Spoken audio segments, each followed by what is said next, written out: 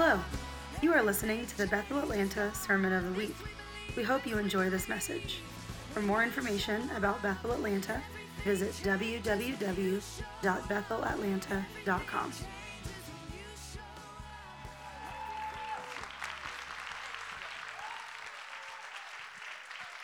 Thanks.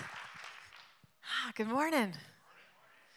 All right, before I dive in, I just wanted to share a little bit about my heart for Easter. Easter is coming. Everybody know Easter's coming? And I've just been sitting with the Lord in anticipation of Easter this year in a new and different way.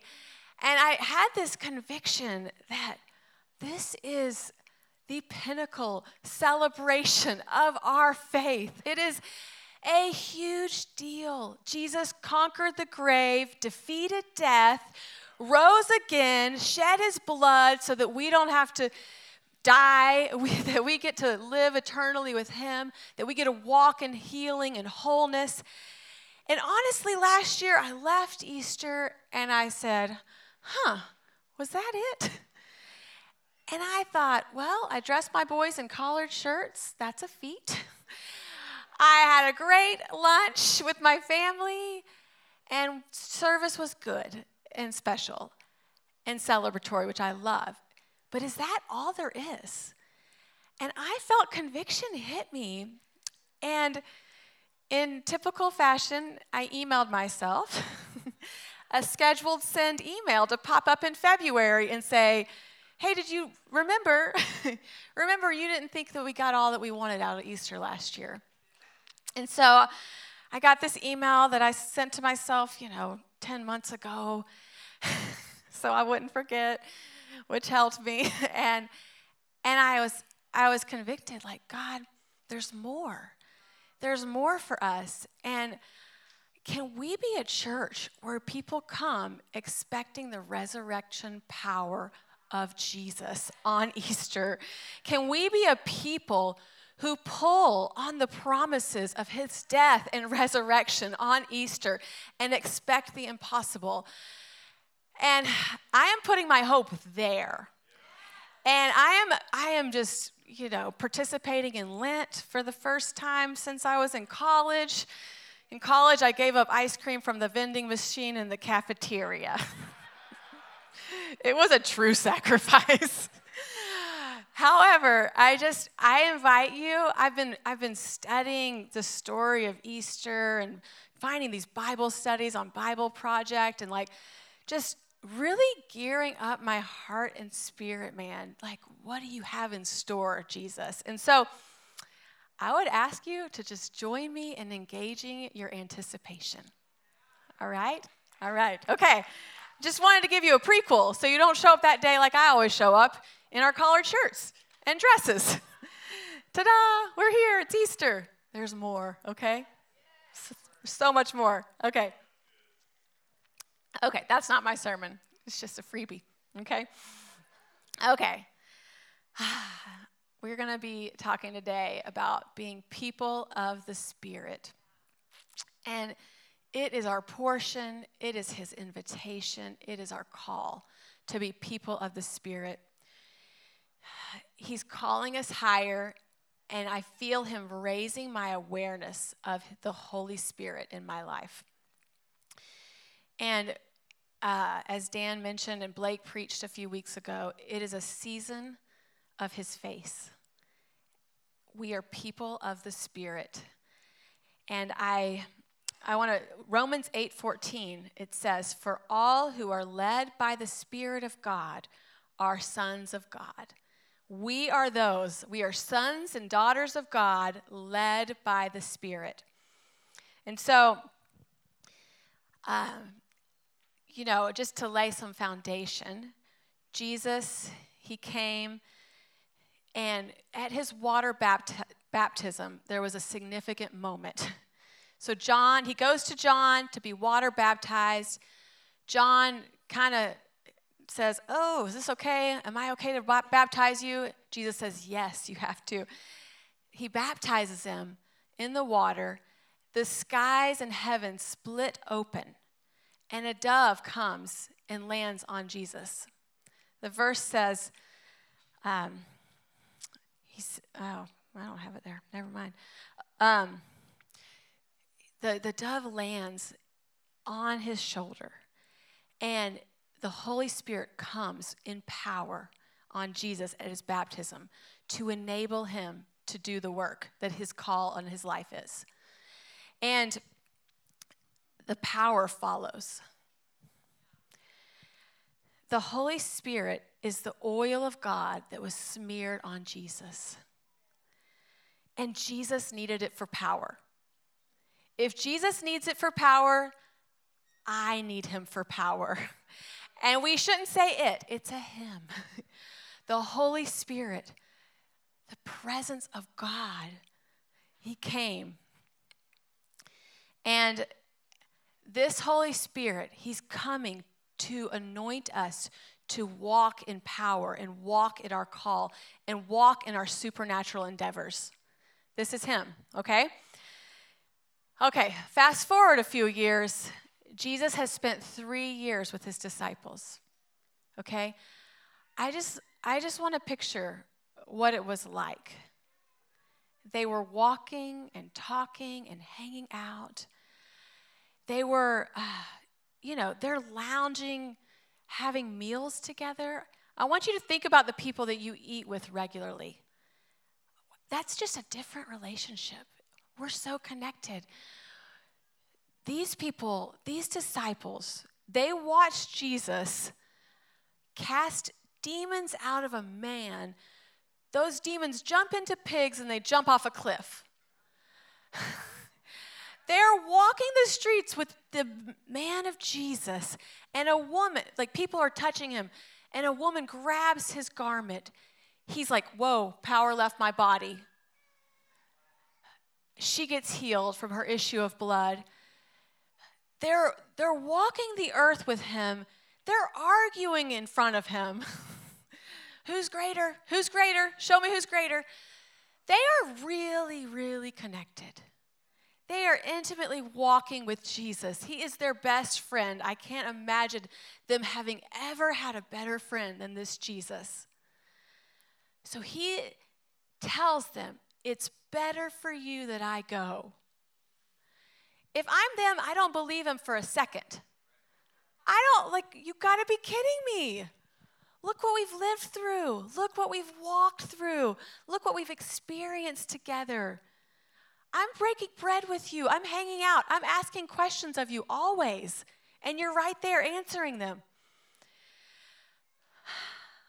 No, it's better that I go. John 16:7, but I tell you the truth, it is for your benefit that I'm going away. Unless I go away, the advocate or comforter or helper or counselor, he will not come to you. But if I go, I will send him to you.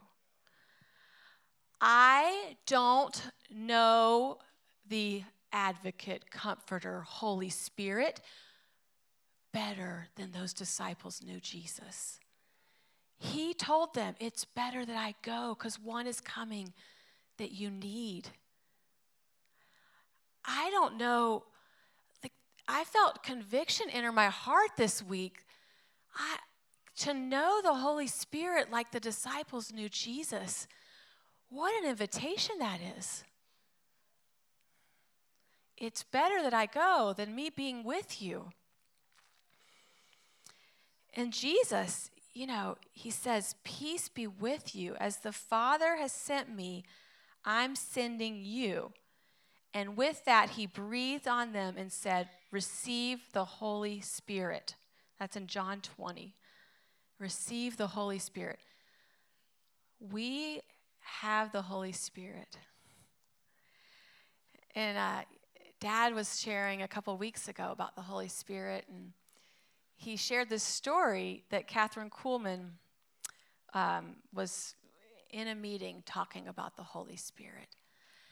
And I was reading this book by Benny Hinn on the anointing and just stumbled upon this exact story.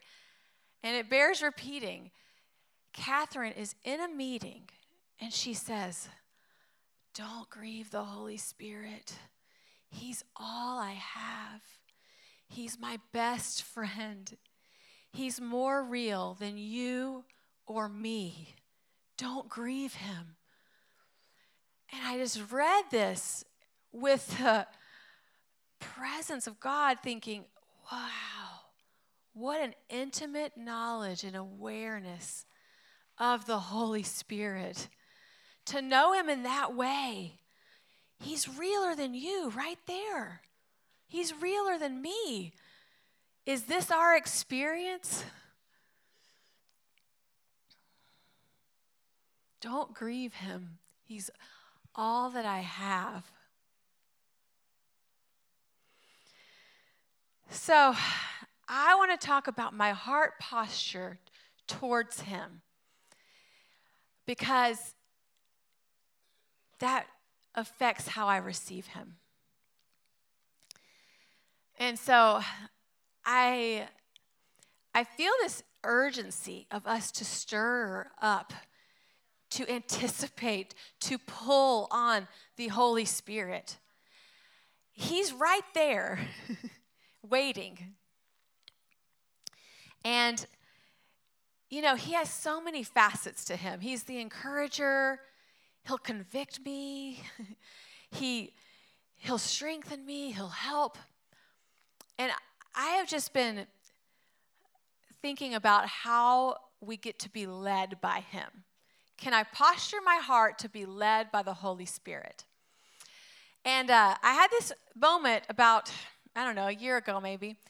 And Leif Hetland, he is one of our apostolic leaders and just speaks into our body and preaches here and speaks into me. And Leif, I've gone to his office every few months for a couple of years, and I tend to posture myself like a daughter. Like, hey, I want to receive. I want to pull on who you are. I want to receive who you are.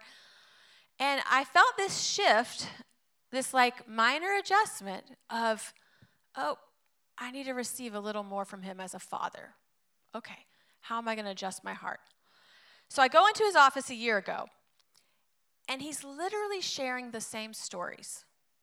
I'm like, oh, I've heard that before. Oh, I've heard that before. It pierces my heart in a significantly different way by this tiny micro adjustment of my posture. I go in there thinking, I'm ready to be led. I'm ready to be a daughter. I'm posturing my heart as a daughter. I'm posturing my heart, hey, lead me. You have something that I don't have. Can I pull on that? And in an instant, I felt a difference. And he wasn't saying anything more profound. He's always profound.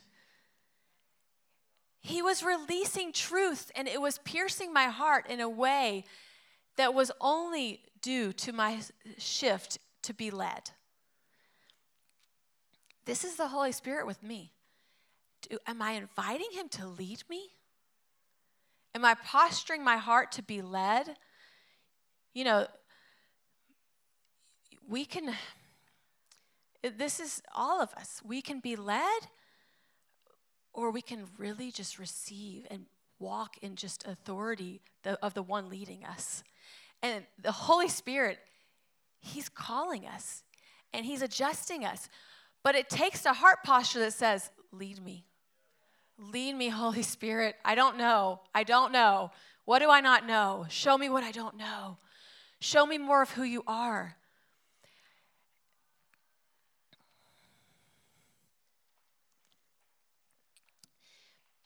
This is the Israelites. They're following the cloud.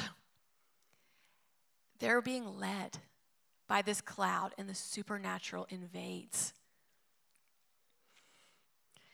Another element of my posture is a posture of surrender and dependence.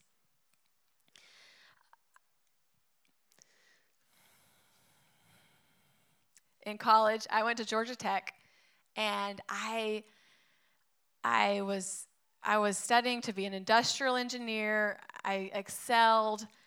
I never have used my industrial engineer degree a day in my life. And people ask me, they're like, so you're a pastor with an IE degree? I'm like, yeah. They're like, why'd you go to Tech? I'm like, I'm not sure. I met Brent there. That's good.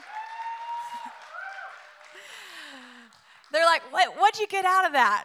And I'm like, oh, well, Brent.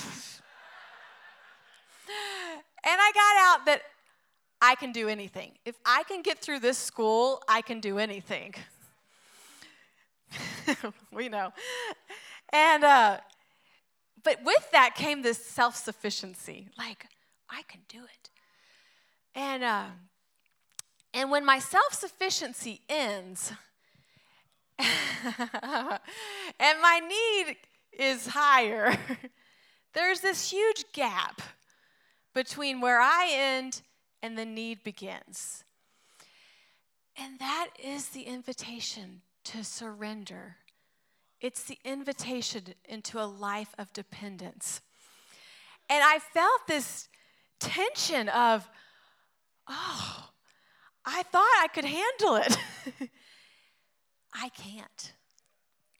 I could shrink my life to be able to handle it, or I could raise my dependence and rely on His sufficiency to pull on that which I can't do on my own.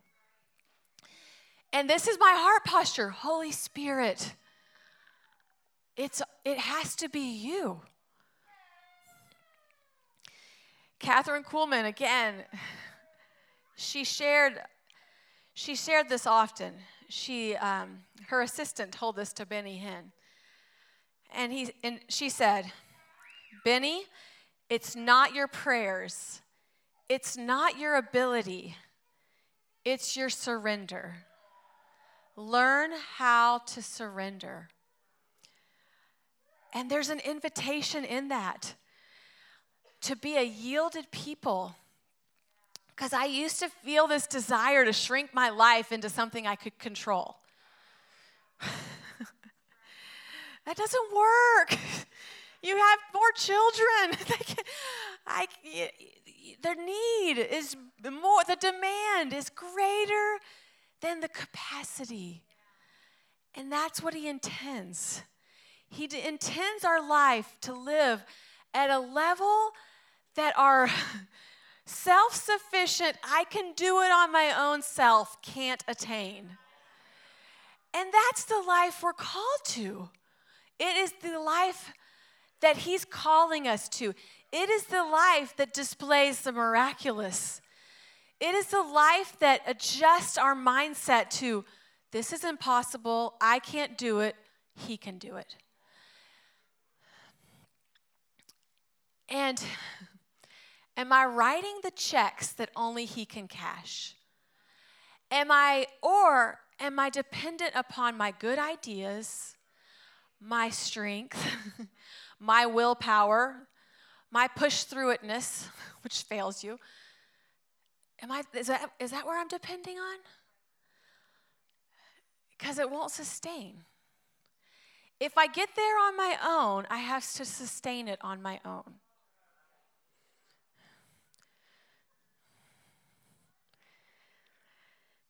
I used to, confession, I used to not really like to preach. Anyone who knows me well. It was like kind of, I came up here pushing and pulling, like, okay, here I go.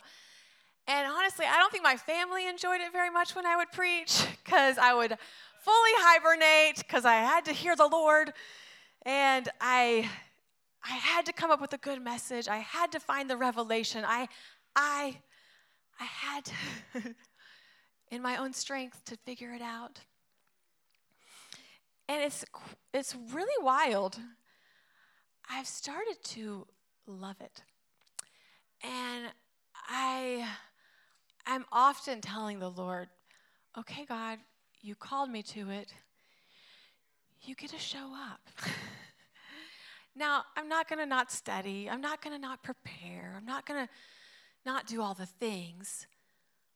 But it's actually you. What do you want to say? What is your people, what are you saying to us in this hour? And there has been the most wild joy in the surrender. I enjoy it. And I think my kids don't hate it anymore. Like, we're still watching TV and we're still doing life. We're still going to play at the park.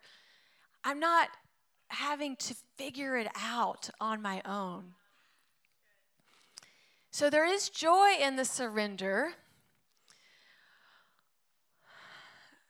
In our weakness, he gets to be made strong. In our lack, he gets to show up. In my childlikeness, he gets to be the father. It's such a joy to be a child. I mean, look at them. They live a good life. They really live a good life. They live a free life. They live carefree. They're wondering what's next. What's next? We've had 33 play dates this week. You want to know what's next? Like, it's all been fun. What's next? It's been winter break. I'm a little tired.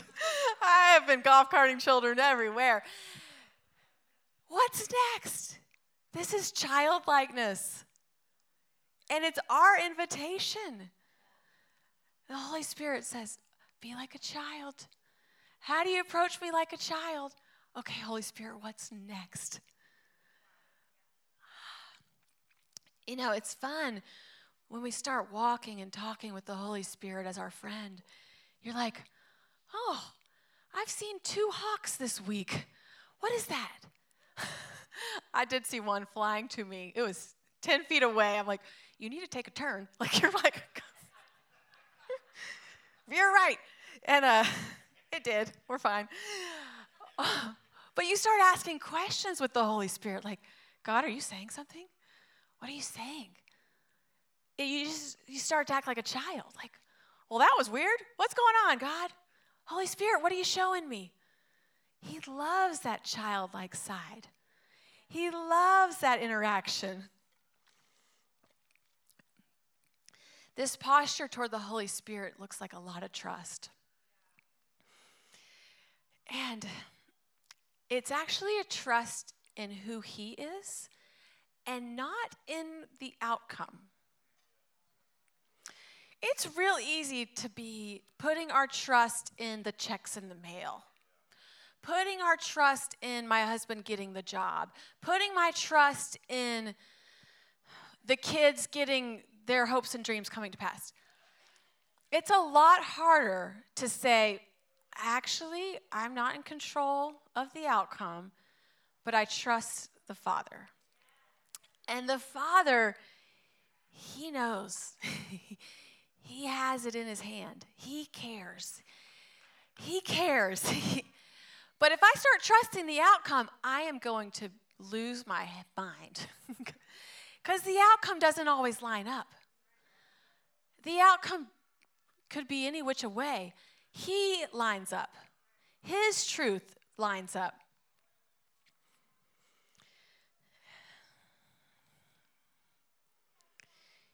You know, this life of surrender, you know, it's all through the Bible.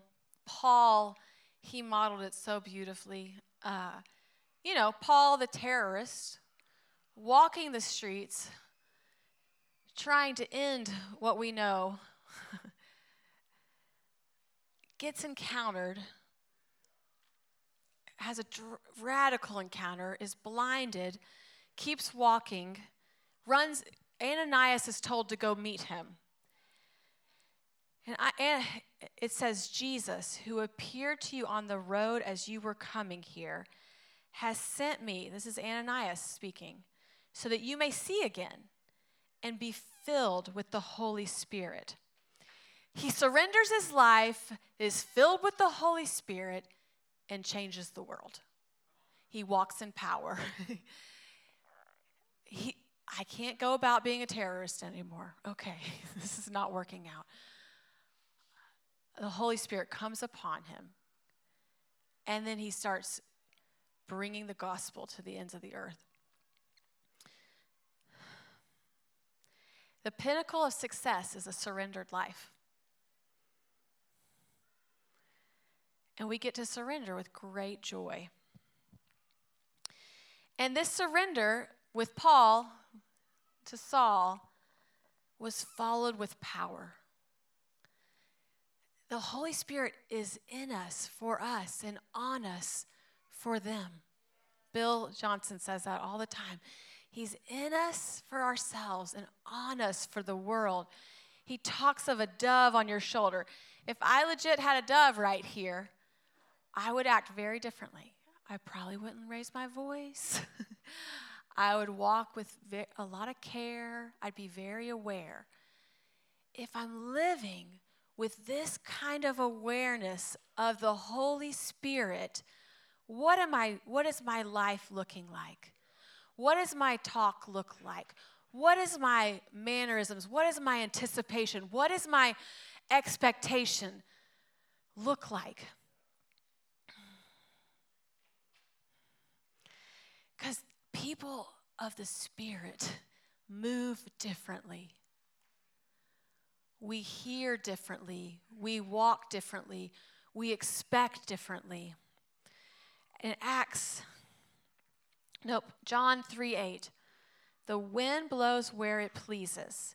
You hear its sound, but cannot tell where it comes from and where it is going. So it is with everyone born of the Spirit. We are born of the Spirit. We're people of the Spirit. And we are called to walk in power.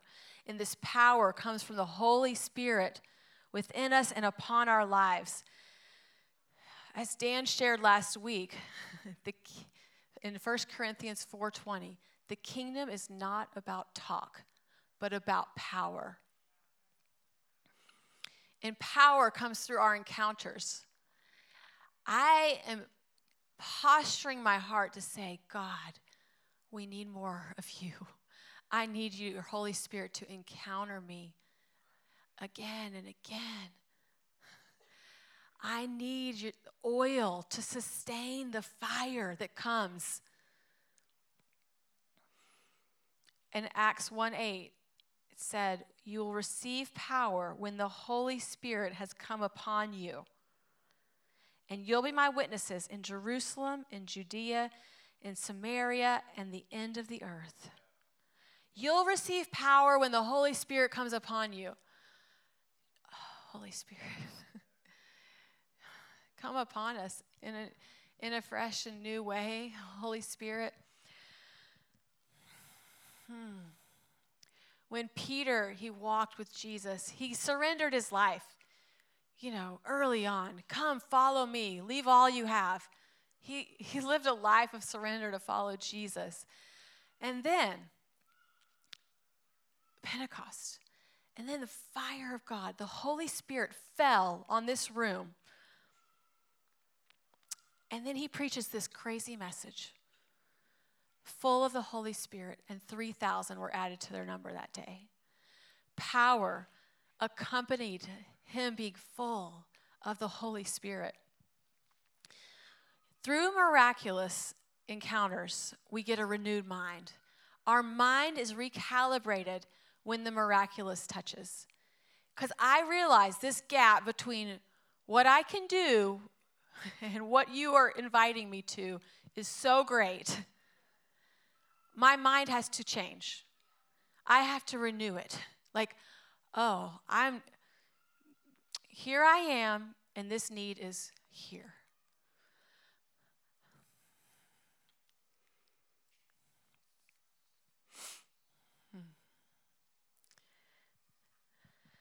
When we encounter the Holy Spirit, our mind is recalibrated. It's the moments in worship where you have a moment with the Lord and you realize in an instant, oh, I got to repent. I'm not thinking the way you think. We need our mind to be renewed. The Holy Spirit woke me up this week and just told me a few words. And I'm thinking, that is not in my vocabulary. I got to go look this up. And he just recalibrated some of my actions. I got to adjust here. Thank you, Holy Spirit.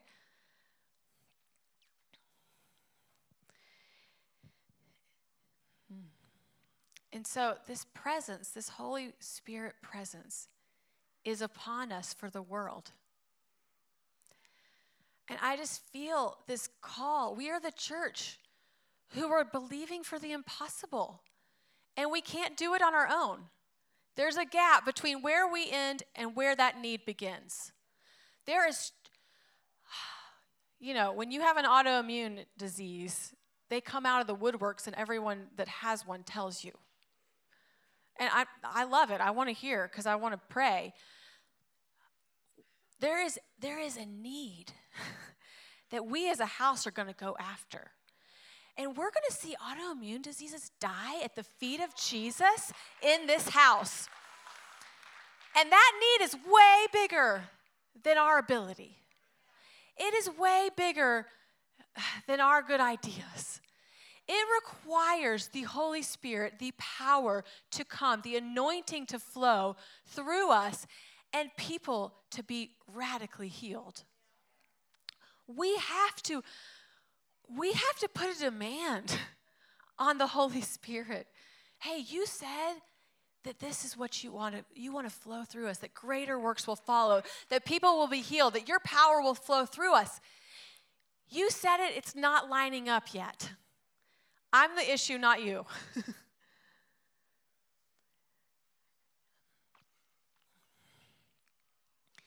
And I've just felt this invitation from the Lord.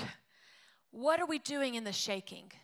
What do I do when my circumstances don't line up with the truth? The truth. What do I do when my health doesn't line up with the promises? What do I do when the need is way beyond the good idea or the good solution? What do we do in the shaking, church? In Hebrews 12, 27 and 28 in the Passion Translation, this phrase, once and for all, it clearly indicates the final removal of things that are shaking. That is the old order. So only what is unshakable will remain. Since we're receiving our rights to an unshakable kingdom, we should be extremely thankful and offer God the purest worship that delights his heart as we lay down our lives in absolute surrender, filled with awe. For our God is holy, devouring fire. The only thing that remains is the unshakable. We are promised shaking. It shouldn't scare me, but it still does. I'm always surprised. I feel like God's like, really? You're still surprised by shaking? You're still surprised by the unsteadiness, by the unexpected? I've promised you shaking, but I've also promised that the only thing that remains is the unshakable. And we have to lay our lives down in absolute surrender because it doesn't line up with what I think. Until my mind is renewed over and over and over. Oh, I'm not surprised by this shaking. Okay, you're shaking something out, God. What are you shaking out? Where is there inside of me that's not lining up with how you think, how you believe? Whew. I mean, Paul's imprisoned, persecuted. The circumstances did not line up with where he thought they would line up. He had to anchor himself in the truth, not in the end result. Sean Bowles posted on his Facebook page 5 years ago, and I've just been sitting with this for months. If my people are without mixture, God will pour out his Spirit without measure. Whoa. Where do we have mixture? The shaking reveals it. Whoa, when I'm shaken, I realize, oh, My thoughts are way below where you're thinking. My experience is not lining up with the promise. And in the shaking, you find out your level of mixture. And if he's saying, God says in John 3:34, for whom God has sent speaks the word of God. He gives his Spirit without measure. Am I living a life where the Spirit is poured out without measure? Where is the mixture? Because there's a limiting factor here. And it's not on his end. He's willing to pour himself out and pour himself out and pour himself out and pour himself out. Where's the mixture? Am I living in an abundant measure of his Holy Spirit poured out? When it's not with mixture, it's raw, like raw power. It's undiluted, the undiluted gospel. It's completely pure. It's without compromise. Is this our life? God, where is compromise? Where am I not walking in the raw power of God? Where am I using all of my sufficiency where actually you want to be the sufficient one? Where is the mixture? He loves to pour himself out. I want to read to you a bunch of verses about how he pours himself out, because it's his desire. And I would ask us, are we ready? Am I hungry for it? Am I thirsty for it? Am I ready to be a people of the Spirit who move with the wind, who move when he says, it no longer surprises me when people say, God called me to do fill in the blank. I'm like, yeah, it's because you hear and obey. That sounds like him. It sounds crazy. It sounds like him. And so, posture your heart. I am so convinced he's ready. And the lack is on my end. The lack of readiness is on my end. It's not on his end. And so I'm gonna put a song on in a second, and I'm gonna read these scriptures over you, and I want us to believe. I want you to say, he said it, I believe his word's true, pour it out, God. Thank you for listening to the Sermon of the Week. To stay connected with Bethel Atlanta, visit www.bethelatlanta.com.